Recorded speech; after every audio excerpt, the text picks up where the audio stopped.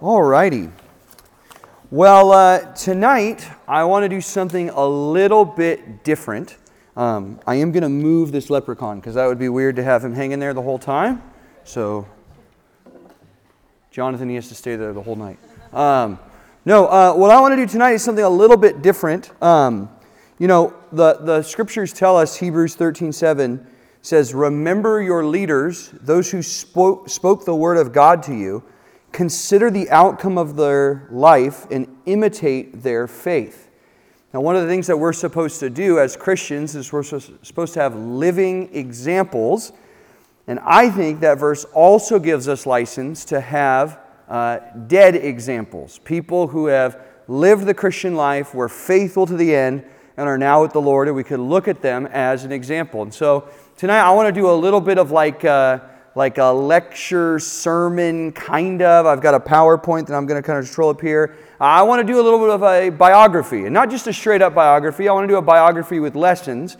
And because it is St. Patrick's Day, I just figured, why don't we talk about this mysterious figure that we call Patrick every year? So I'm going to have to keep this PowerPoint going. There we go. Did that work? Yeah, there he is. Look at that guy, Patrick of Ireland. And so tonight what I want to do is I want to talk a little bit about somebody who has been a Christian, or who was with the Lord and has been with the Lord for quite some time now.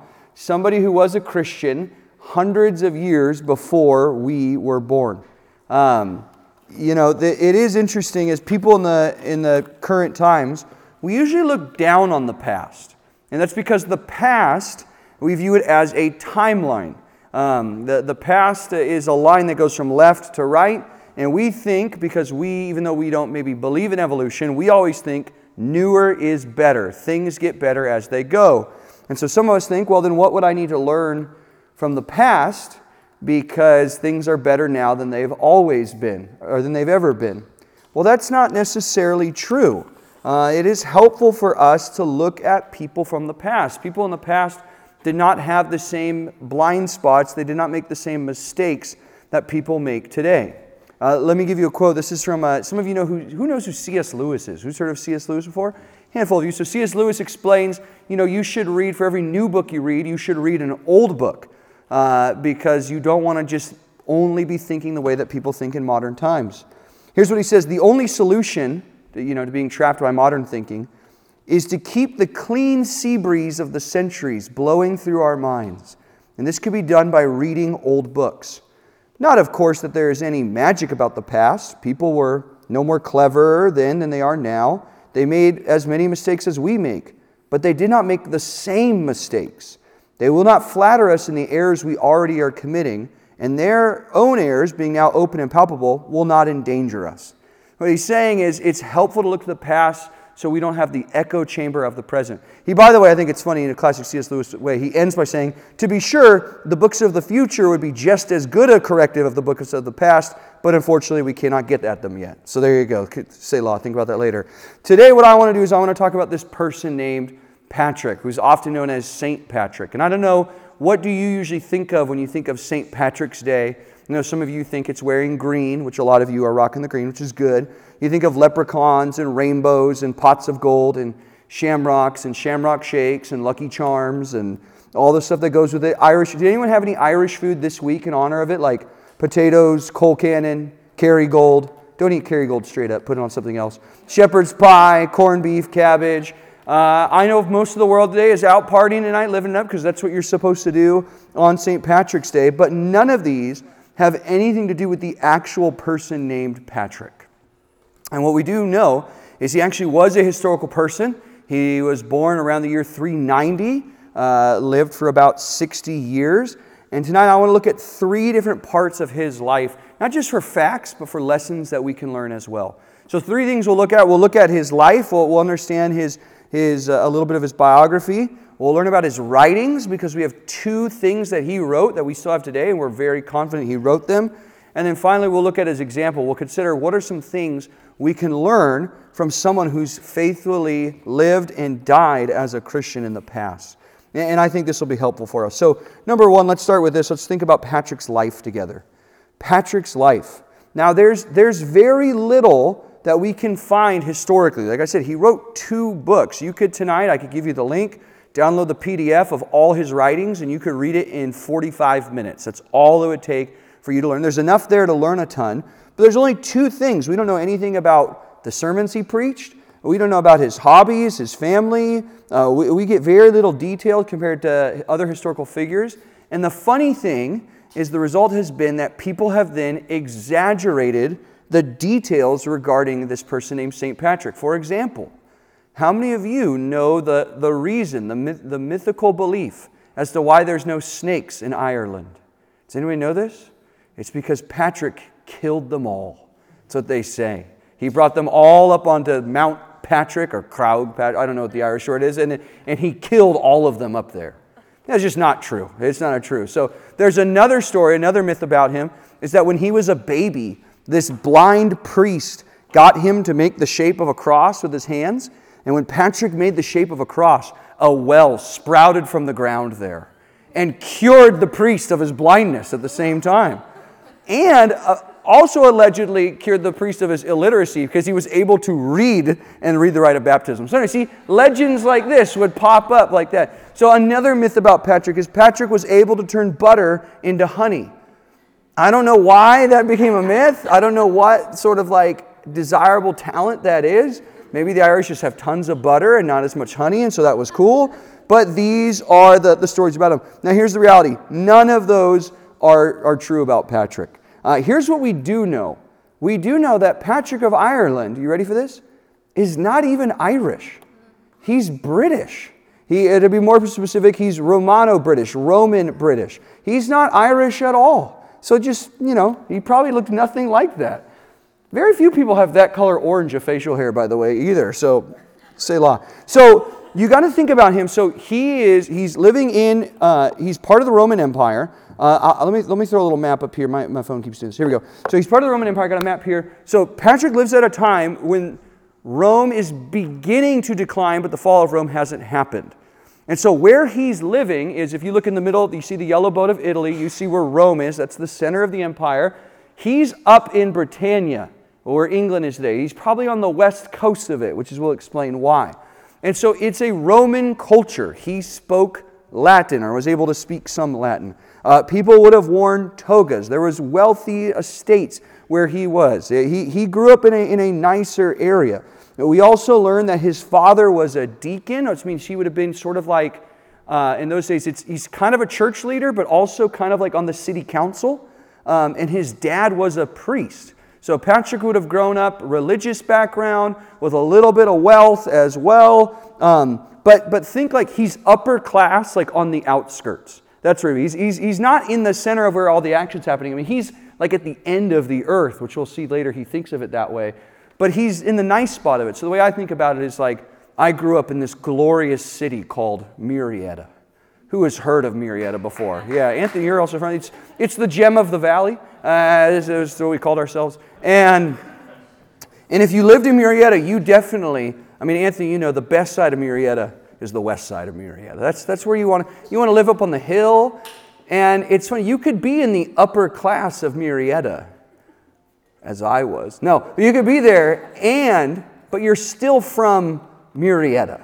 Does that make sense? So he's kind of like, he's upper class, Romano-British, but he's still like out in the boondocks a little bit. Are we all cool with that? Does that make sense? So he lived well for his area where he's at. That's where he's from. He's British. That's where he's growing up. And here's what he says. It's interesting. He says as much that growing up his whole life, he will say, I did not know the true God. That's an important thing for us to think about. His dad and his grandpa both were in religious leadership. He said, I was not a Christian. I did not follow the Lord. I did not really know who God is. I did not really have a sincere heart. It's a reminder for us that none of us have ever been saved by lineage. None of us have ever been saved because of what our parents were. We all have to make our own decision to follow Christ, and that was true for Patrick as well. And so how he gets saved is at the age of 16, he is kidnapped. That they're on the west coast of Britain, and Irish pirates came over and raided their village and killed a bunch of people and took a bunch of other people prisoner. And Patrick was taken as a prisoner back to Ireland to work as a slave. So here's what he writes. He says this about himself. He says, I was taken prisoner. I was about 16 at the time. At that time, I did not know the true God. I was taken into captivity in Ireland along with thousands of others. We deserved this because we had gone away from God and did not keep His commandments. We would not listen to our priest who advised us about how we could be saved. The Lord brought His strong anger upon us and scattered as among many nations, even to the ends of the earth. Excuse me. He was 16 and he now lives in a strange land working as a slave farmer. He's worked as a shepherd. He saw animals. I mean, this is brutal, right? This is dangerous. We'll read later about the Irish people. We think about them as a good, cheery bunch today, but these were not the kind of people you wanted to hang around with. This was dangerous, but I'm reminded that sometimes what we need in order for us to understand where we're at is to go through some rough spots in life. Sometimes what the Lord does is He allows us to go through difficulty to help us to see the reality of where we stand. Here's what he wrote. And by the way, you don't need to jot any of these down. If some of you want the PowerPoint after, I'd be happy to email that to you. I don't want anyone furiously writing these quotes or anything. He says this. He says, it was among foreigners that it was seen how little I was. It was there the Lord opened up my awareness of my lack of faith. Even though it came about late, I recognized my failings. The Lord did something like this to help Patrick see his true state. Some of you, the same thing has happened in your life. God has allowed difficult things to happen to you so you'd see the reality of sin and the need to really follow Christ. Another point he writes, so I turned with all my heart to the Lord my God, and He looked down on my lowliness and had mercy on my youthful ignorance. He guarded me before I knew Him, and before I came to wisdom and could distinguish between good and evil, He protected me and consoled me as a father does his own son. How interesting that is. I'm reminded of Genesis 50:20. Some of you know that, the Joseph story at the end. Joseph says, you meant this for evil, but God meant, He intended, the same way you intended, He intended, but for good. And that's how Patrick came to know Christ. He was a slave for 6 years, and he talks all about how during those 6 years, once saved, he prays. He said, I would pray something like 100 times a day. I would pray constantly. And he has an interesting story of how he finally gets back home. Some pirates basically decide to take him back over. At first they tell him no, he prays, they send him back. And you might think, all right, sweet, this country enslaved me, I'm never coming back again. But that's not what happened with Patrick. Here's what he writes. This is upon his return. He says, a few years later, I was again with my parents in Britain. They welcomed me as a son, and they pleaded with me that, after all the many tribulations I had undergone, I should never leave them again. Yeah, you think, right? Like, hey, son, we'd really prefer you not leave anymore after that. But anyway, he says, it was while I was there that I saw, in a vision in the night, a man whose name was Victoricus, coming as if it were from Ireland with so many letters they could not be counted. And he gave me one of these, and I read the beginning of the letter, the voice of the Irish people. Let's see, are we still on this one here? Let's keep going here. Whoop, there we go. The voice of the Irish people. Let's see. While I was reading out the beginning of the letter, I thought I heard at that moment the voice of those who were beside the wood of Vauclot. Again, historically, people don't know where that is, but it's a place near the Western Sea. They called out, as it were, with one voice, we beg you, holy boy, to come and walk again among us. This touched my heart deeply, and I could not read any further. I woke up then. Patrick starts having this desire to go back and preach the gospel to the people who kidnapped him. He has this what he claims is this vision from the Lord. He says, I want to go back. So again, imagine the desire. You have been kidnapped by a godless pagan society. And his response is to then be willing to go back and to preach to those people. Now you need to think about this. This is strange for a couple of reasons. One, this is not a time like that missions were popular. So there is something, it's weird to say it, there's something trendy about missions in our society. Like, we do short-term missions trips. It's cool to do missions. Like, we celebrate that. That's a good thing. That is not something that was popular back then. That was not something that people typically did. Further, the Irish people were a gnarly group of people. Here's what he writes about them. He says, never before did they know of God except to serve idols and unclean things. It was a Celtic religion. They were polytheistic. That means they had many gods. They had worshipped the sun god, the river god, the god of the trees. Local tribes would have sort of local kings, and they would have these people known as the Druids that sort of function as like dream seers, people who would speak poetry of truth. They were like your local shaman. Part of the religion was human sacrifice. So even as far back as 1984, they found some human remains in Northern Ireland as a sort of reminder of the human sacrifice that would occur during that time. Patrick himself, when he was in Ireland, said, "Daily I expected murder, fraud, or captivity." Like, this was a dangerous spot to be. But what made Patrick's zeal so remarkable is he felt obligated to go. He writes this. He goes, "I could wish to leave them to go to Britain. I would willingly do this and am prepared for this, as if to visit my home country and my parents. Not only that, but I would like to go to Gaul to visit the brothers and to see the faces of the saints of my Lord." That was on the mainland Europe, France. "God knows what I would dearly like to do.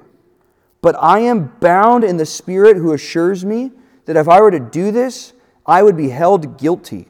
And I fear also to lose the work which I began. Not so much I as Christ the Lord, who told me to come here to be with these people for the rest of my life." Again, he writes this, speaking of his own testimony. "Surely it was not without God or simply out of human motives that I came to Ireland. Who was it who drove me to it?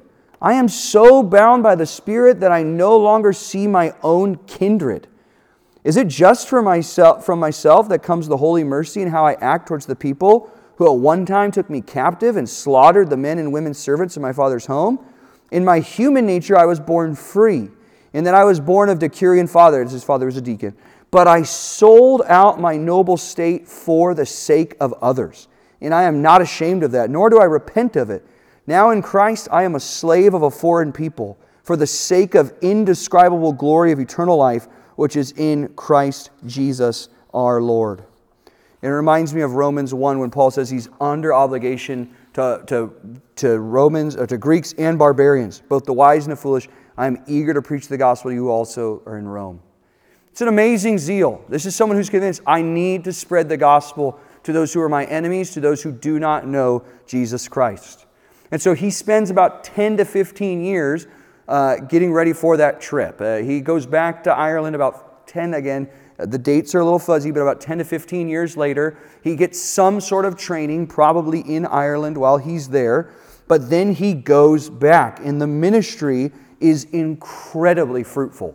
I mean, he claims he has converts by the thousands. And, you might say, well, it's just a claim. They literally have a holiday today called St. Patrick's Day on that island. He had a huge impact while he was there. He says this. He says, "I am greatly in debt to God. He gave me much great grace that through me many people should be born again in God and brought to full life. And also, not just that people are getting saved, and also that clerics should be ordained everywhere for this people who have lately come to believe and who the Lord has taken from the ends of the earth." So what's interesting is Patrick, he keeps mentioning that ends of the earth passage, because when it talks about in the scriptures that the gospel is going to be proclaimed to the ends of the earth, he thinks he's in the end times, and in his mind, like, Ireland is the end of the globe, which is kind of funny for us now. You're like, it's like in the middle of the nice part I would like to travel to one day. But in his mind, like, that's the very end. That's where he wants to go, and he thinks that's what he's sharing the gospel to the very end. What I think is interesting about that quote is it's not only are people getting saved, but clerics is like church leaders. Like, you start seeing churches getting established. This is the Great Commission that we have happening right there in Ireland. Thousands of converts. Even he talks about these local kings hated him, and they especially hated him when their children got converted. Like the kids of the leaders of this pagan society were getting saved. He was faithful, the ministry was fruitful, but it was not easy. Here's his description. And I think this is encouragement to us. He says, "I bore insults from unbelievers, so that I would hear the hatred directed at me for traveling here. I bore many persecutions, even chains, so that I could give up my freeborn state for the sake of others. If I be worthy, I am ready even to give up my life most willingly here, and now for His name. It is there that I wish to spend my life until I die, if the Lord should grant it to me." I love that. I love that because I think today, if serving is hard, we typically back down. Serving is something to do if we could fit it in. Now, there's these commands I really have to obey, but the idea of reaching others, I'll do it if it fits my schedule. It reminds me of a quote from another guy we talked about at a different time named Charles Simeon, who lived in the 1800s. Charles Simeon said, "My dear brothers, we must not mind a little suffering for Christ's sake." And that's exactly what we see modeled here by Patrick. So it's a very short sketch. That's his life. Again, we don't know exactly how he died. We don't know what song was played at his funeral. We don't know how long the slideshow was at his funeral or anything like that. They didn't have that, so that's okay. But that's his life. So let's talk a little bit about his writings. What did he write about? Everything that we have by Patrick, like I said, you could read it in about 45 minutes. If you're me, it's because I'm underlining it. Some of you could probably read it in like 25 minutes. I go slow. But there's two things we have from him. One of them is called his Confessions. And so this is just him giving his testimony. This is sort of like his autobiography, his defense of himself, and just a bit about his life. And he writes to boast in who God is. He writes to say, I'm going to celebrate the goodness of God, to praise God for His work.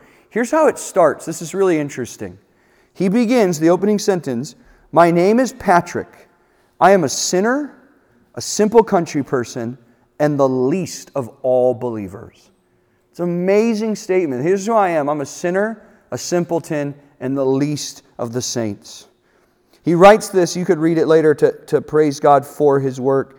He says, "This is why I cannot be silent, nor would it be good to do so, about such great blessings and such a gift that the Lord so kindly bestowed in the land of my captivity." Again, he's seeing his captivity as a good thing that God has given him. This is how we can repay such blessings.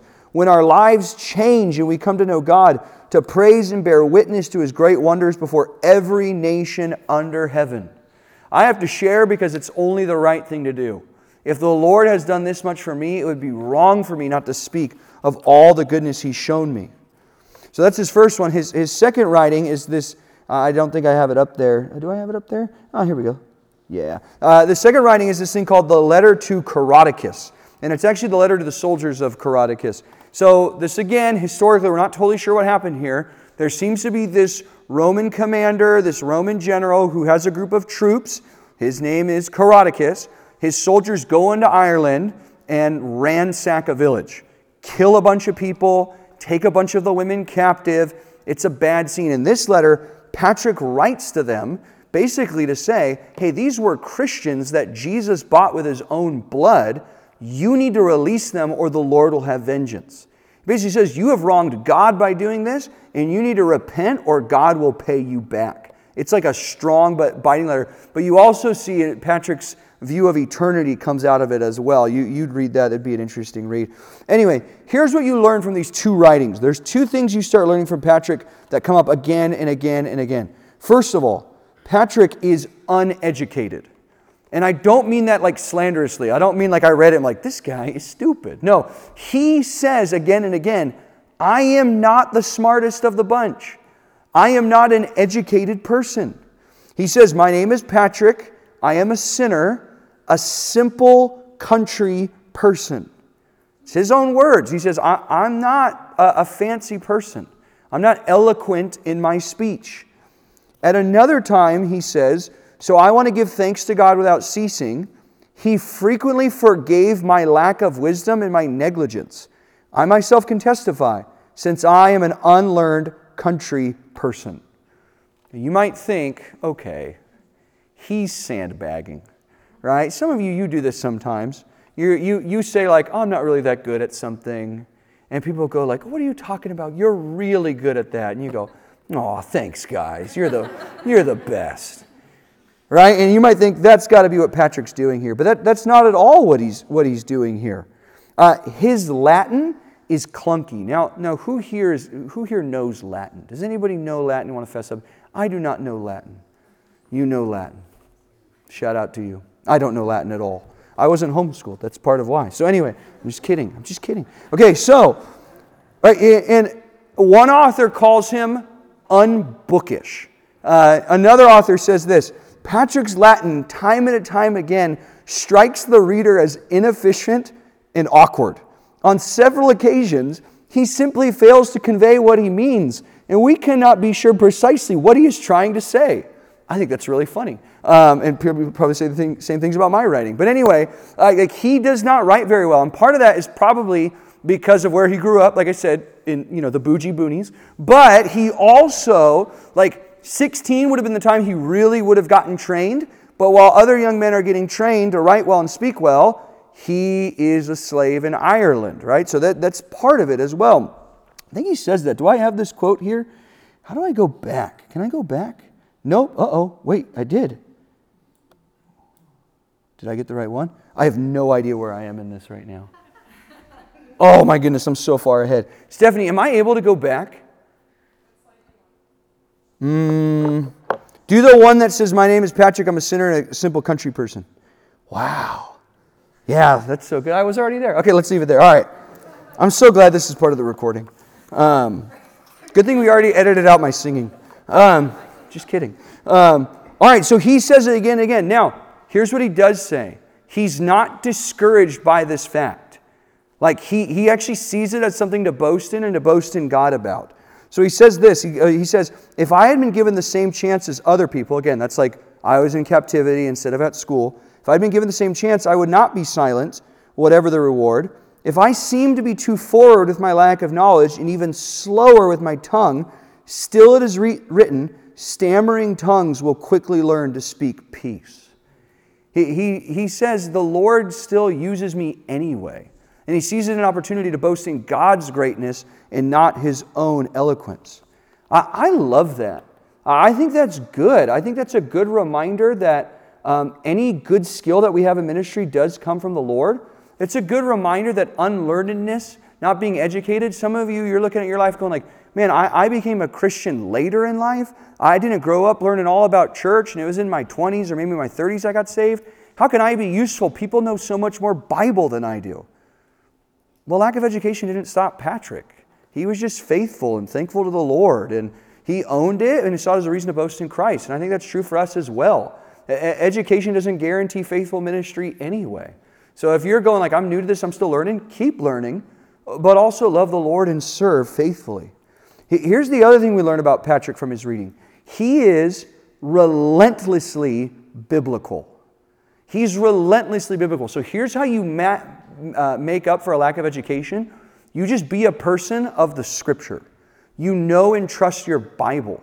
So what they do notice, if you look and read his stuff, he's quoting Scripture and referencing Scripture over and over and over again. One author who does speak Latin calls him unius libri. He's a man of one book.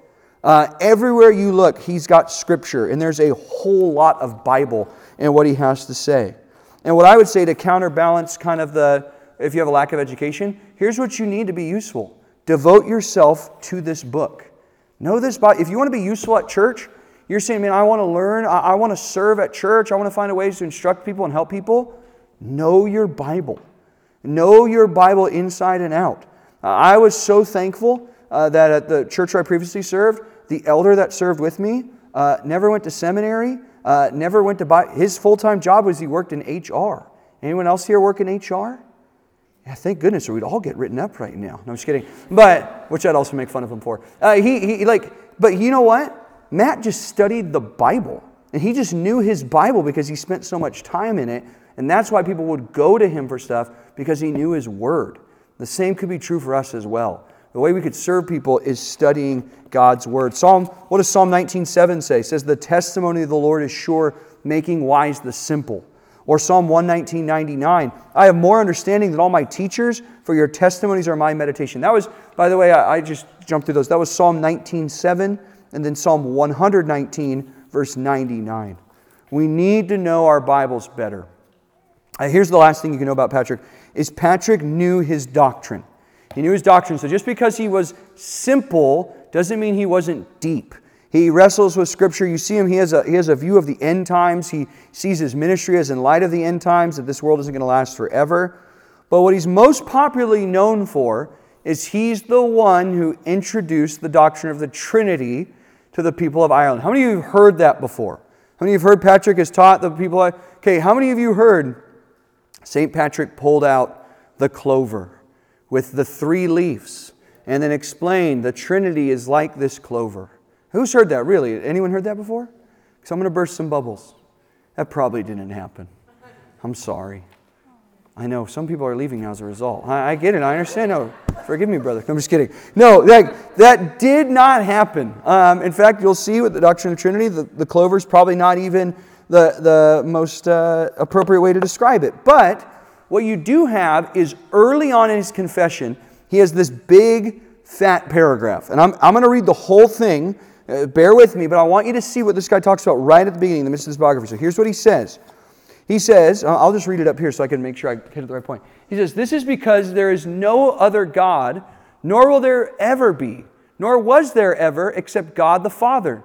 He is the one who is not begotten, the one without a beginning, the one from whom all beginnings come, the one who holds all things in being. This is our teaching. And His Son, Jesus Christ, whom we testify, has always been, since before the beginning of this age, with the Father in a spiritual way. He was begotten in an indescribable way before every beginning. Everything we can see and everything beyond our sight was made through Him. He became a human being and, having overcome death, was welcomed to the heavens, to the Father. The Father gave Him all power over every being, both heavenly and earthly and beneath the earth. Let every tongue confess that Jesus Christ, in whom we believe and whom we await to come back to us in the near future, is Lord our God. He is judge of the living and of the dead. He rewards every person according to their deeds. He has generously poured on us the Holy Spirit, the gift and promise of immortality, who makes believers and those who listen to be children of God and co-heirs with Christ. This is the one we acknowledge and adore, one God in a trinity of the sacred name." Okay, that's robust right there. Okay, so for a country farmer, he knows a lot of stuff. He's saying a lot of things. Now, we need to understand what's going on here. I want to unpack this a little bit.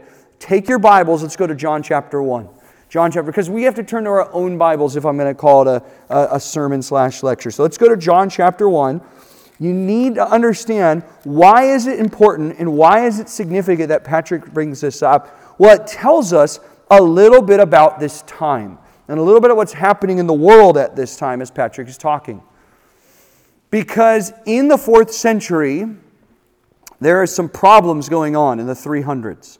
The beginning of the 300s, the beginning of the 4th century, there are people, namely a man named Arius, who's also British, going around and saying things like, there was a time when the Son did not exist. He's not talking about the S-U-N Son.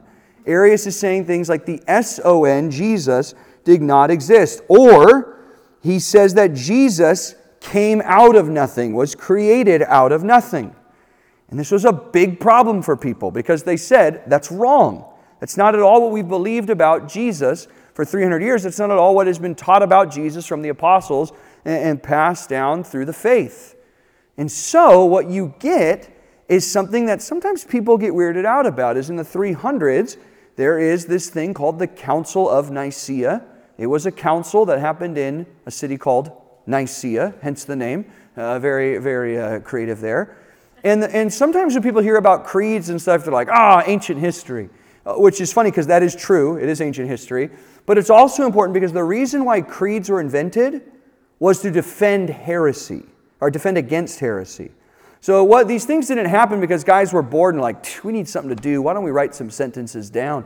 No, they have these things just like, there's error being spread. We need to make sure we understand what we believe. And one of the hot button issues of the century that Patrick lived in was Jesus God? Was He the Son of God? And if He is the Son of God, what does that actually mean? And so at Nicaea, they say some things about who Jesus was. They fight against this bad man named Arius, not physically, but they debate against him. They say this is what's true. And what you have here from Patrick is an affirmation of Nicaea. He ends up believing exactly what these guys wrote down almost 90, 80 years earlier. It's important because the debate didn't end just because the council was made there.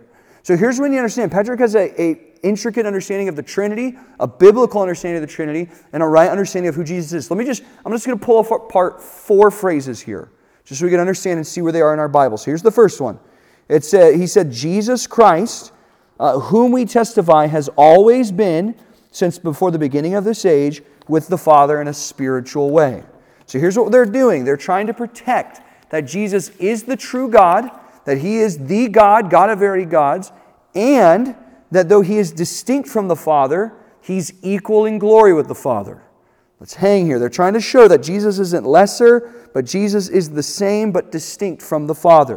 So let me show you where this is coming from. John 1:1, where you have in your Bible, it says, "In the beginning was the Word, and the Word was with God, and the Word was God."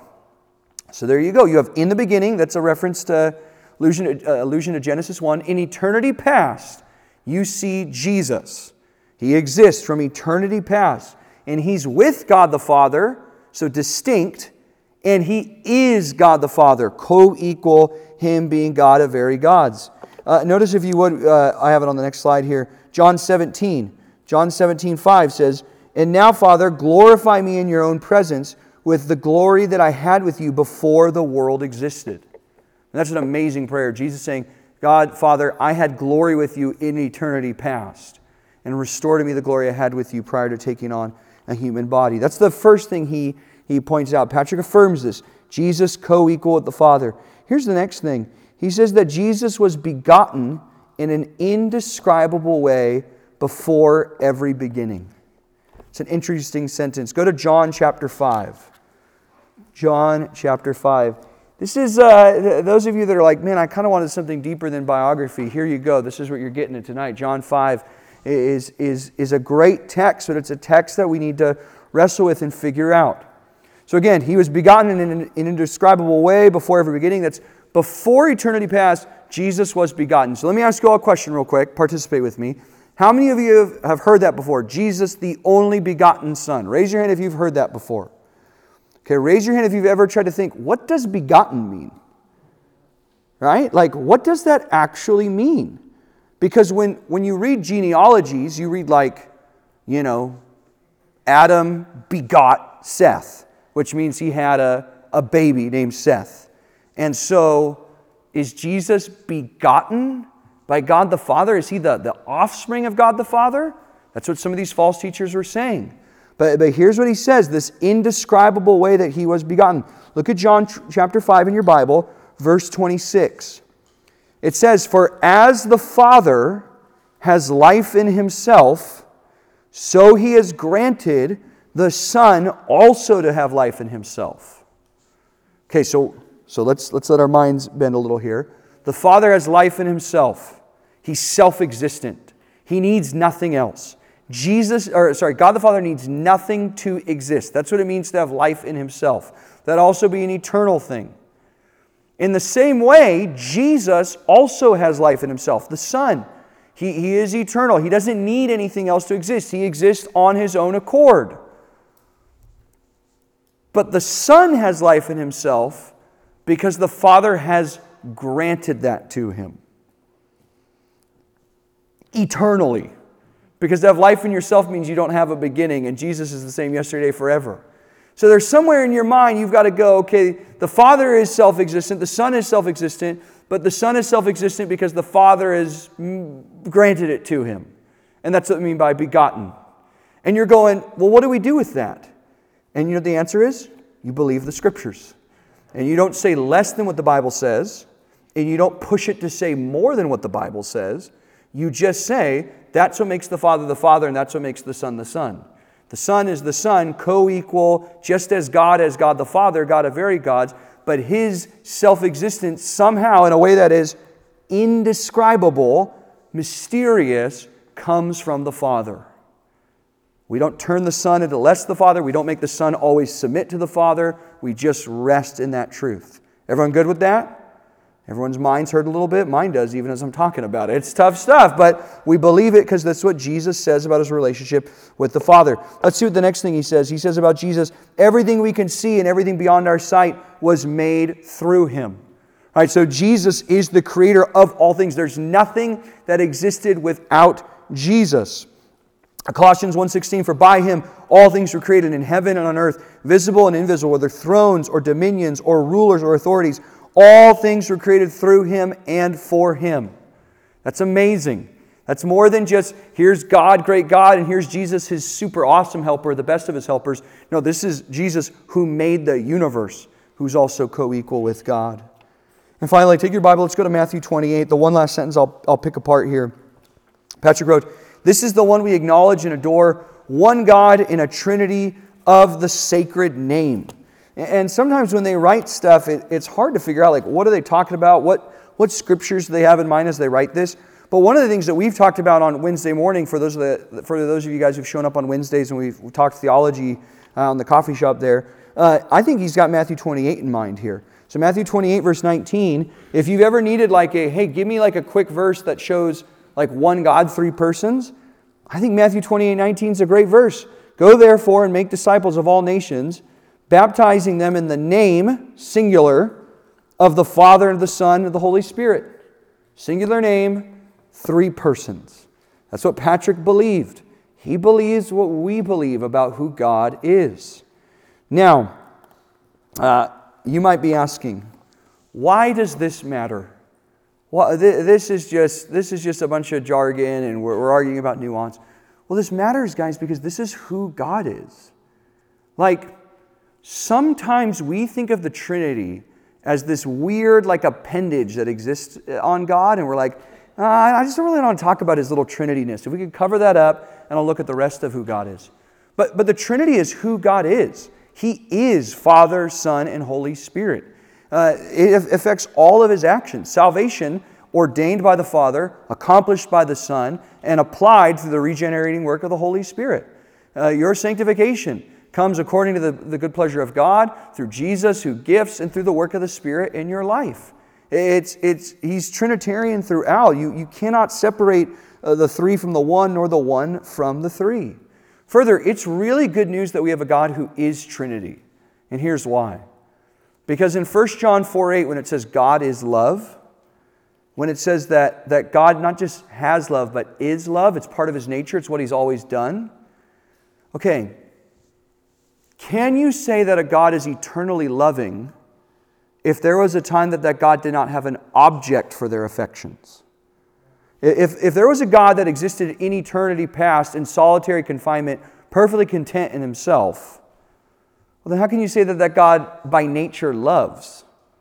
But if you have a God who in eternity has lived in community, the Father, the Son, and the Spirit content within themselves, that's a God who really does love, whose nature is to love, who we then, being saved, are adopted into that love. And not, what are we called again? Sons of God. We're brought in as children adopted through the Son. It's weighty stuff, but it's awesome stuff. You should be very happy that you have a God who is Trinity. But by the way, it didn't just matter to us. This also matters to Patrick. I love this. He says, in the knowledge of this faith in the Trinity, and without letting the dangers prevent it, it is right to make known the gift of God and His eternal consolation. Isn't that interesting? Like, he links his obligation to share the gospel with his knowledge of the fact that God is triune. These pagan, they worship thousands of gods, but let me introduce them to the one God who exists in Trinity. There we go. That's Patrick. Now, let's come back up for air. Everyone take a deep breath. We dove deep there, but you all survived. You did it. And if you got more questions about that, you're always welcome to ask. By the way, the Sunday after Easter, we're going to be starting in the Bible class here, a 4-week class on prayer. And the fourth one, I'll be talking about prayer and the Trinity. What am I supposed to do? Do I pray to each one equally? Will one get jealous if I don't pray to him as much as the other two? Stay tuned. We'll see you there for Bible class. Anyway, let's look at number 3. We'll wrap this up quickly. Patrick's example. What are things to take away? And you could probably already think of some of those down. But as we look at this person who existed in history, this person who had trust in Jesus and had a commitment to Christ, what are things that we learn? What are lessons we learn? I've got 4 of them. 4 of them. Here we are. Number 1 is this. Be humble. Be humble. Let's take our Bibles and go to 1 Timothy. Take our Bibles, go to 1 Timothy chapter 1. Patrick again and again will say things like, I am not worthy of this. I didn't deserve it. He talks about his education. He talks about his sin as reasons why he should not have not only been saved, but why he had no right to be a servant of the Lord, to be used by the Lord the way the Lord used him. He says, for him I perform the work of an ambassador, despite my less than noble condition. However, God is not influenced by such personal situations, and He chose me for this task that I would be one servant of His very least important servants. He again says, so I shall make a return for him of all that he has given to me, but what can I say or what can I promise to my Lord? There is nothing I have that is not a gift to me. It's amazing. He continues throughout his life to view himself rightly, to view himself as low. And I think if we are in Christ, our view of ourselves in time does not go up. I mean, I think we know this as Christians. The longer we walk with Christ, the view of ourselves, if we're looking at things rightly, should go down. Let's look at what Paul said. He says, 1 Timothy 1, verse 12, he says, I thank him who has given me strength, Christ Jesus our Lord, because he judged me faithful, appointing me to his service. Though formerly I was a blasphemer, a persecutor, an insolent opponent, but I received mercy because I had acted ignorantly in unbelief. And the grace of our Lord overflowed for me with the faith and love that are in Christ Jesus. This is a trustworthy statement and deserving of full acceptance, that Christ Jesus came into the world to save sinners, of whom I am the foremost. But I received mercy for this reason, that in me, as the foremost, Jesus Christ might display his perfect patience as an example to those who were to believe in him for eternal life. To the King of the ages, immortal, invisible, the only God, be honor and glory forever and ever. Amen. Christian, I would just ask you this in your own life. Do you view yourself as the chief of sinners? Do you still see your sin as the worst sin you see in your life? Like, I could see the failings of others. I could see the failings of people on TV. I could see the failings of people I work with. I only see their external failings. I know my own heart. I know how unworthy I am. Are you someone who still sees yourself in that way? My guess is if you're not involved in serving, if you don't see yourself growing, it's probably because you think you've already arrived or that you deserve better than you deserve. Maybe even just tonight, can I ask the question? We're talking so much about the gospel. Are you someone who's ever seen yourself in this way? I mean, I'm reminded of Jesus' words. Talks about a Pharisee and a tax collector who go into the temple. And one man goes up and boasts of all the good things that he has done before God. And another man, all he could do is cry out for mercy. God, be merciful to me, a sinner. And Jesus says that man goes home forgiven. Friend, if you're here tonight and you've never owned the fact that you don't just sin, but that you are categorically before God a sinner, I would encourage you to evaluate your heart, because God shows mercy to people who cry out for mercy. And potentially tonight, maybe in this room, there are some who their rebellion against God has looked like thinking that they are worthy of God's acceptance, that they can earn themselves up to God's status. Don't make that mistake. Jesus came to save sinners, not to help people, but to rescue them. And the good news is if you recognize your sin, Christ does forgive. I would love to talk to you about that tonight if that's something you have questions about, or the people sitting at your table, you could ask them as well. What does it really mean to cry out? When did that happen in your life? When did you cry out for mercy because you saw that you were a sinner? Let's look at number 2. Here's the second lesson from Patrick. The rest will be a little bit shorter. Number 2, know the book. Know your Bible. Hey, if you want to minister to people, you're going to minister to them, not through your experiences, not through your wisdom, not through your insight, not through your Google searches. You're going to minister to them by knowing your Bible. And so, are you reading? If you're like, man, I'm not really reading a ton, are you maybe jumping in the scripture of the day? There's some other reading plans that you could do if you're like, man, I want to crank through the whole Bible in a year. Do you know doctrine? Is that the first time you've like, man, I've never really figured out the Trinity? Could I explain the Trinity to my kids? Or do I just hope the children's ministry covers that? One day you get married, you have children, you want to know the words well enough that you could explain it simply. Or maybe even now what you should do, maybe some of you should go serve in children's ministry, so you're put in those positions where kids ask you questions and you go, oh man, I don't really know the answer to that. And so you lie to them. No, don't do that. You go, you tell them, no, I don't know, so let me go look it up and give you the answer later. But listen, don't ride the coattails of other people who know the Bible and just think, well, they'll just always be around. Know the Word, and know the Word because knowing the Word is knowing God. Know the book if you want to make an impact. Number 3, I love this point. Read your past rightly.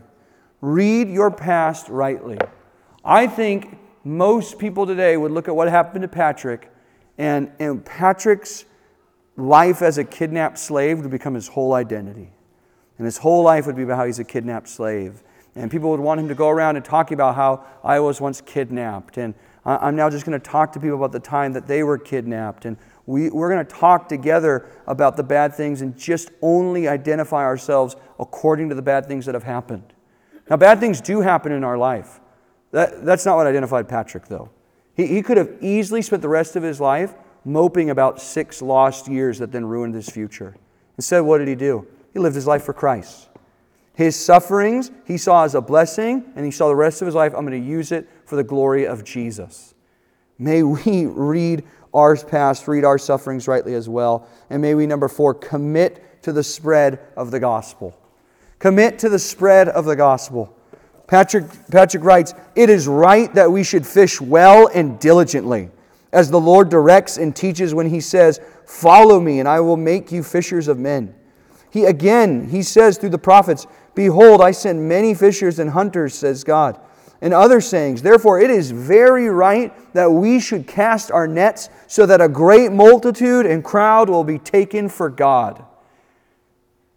This is a man who was committed to reaching the lost. And we ought to be as well. Listen, we have been shown tremendous grace. And any sinner we come across, we know that they can be forgiven. You know how we know that? Because we've been forgiven. And if the Lord has been so kind to us, surely then He could show His mercy to them as well. And so may we have the same kind of commitment. May we even tonight think, who are people I can start praying for and purposely trying to reach for the glory of Christ. I love that the ending here. Why do we do it? We don't do it because it's awesome or it's Instagrammable. We don't even do it to be remembered. Patrick himself says, even at my time, I've had some popularity I don't really like because I'm an uneducated man. He says that we'd see a great multitude and crowd be taken for God. This is about God. This is the God who saves self-righteous people or blind people through slavery. This is the God who has saved you and me. This is the God who's worthy of praise from every group of people, even unto the ends of the world. And may we share the gospel for His glory so that He might save more sinners. Let me pray. Father, thank you for tonight. Thank you for the opportunity we've had to just look at a faithful saint from the past. And may we, as Hebrews tells us, look at the faithfulness of others and learn to emulate their life. Lord, we're thankful for your goodness and grace towards us in Jesus. We pray these things. We pray that we would be bold to share the gospel, that we would view ourselves rightly in light of our sin and the forgiveness you've shown us. Lord, that we might live faithfully unto the end of our days. We pray these things in your Son's name. Amen.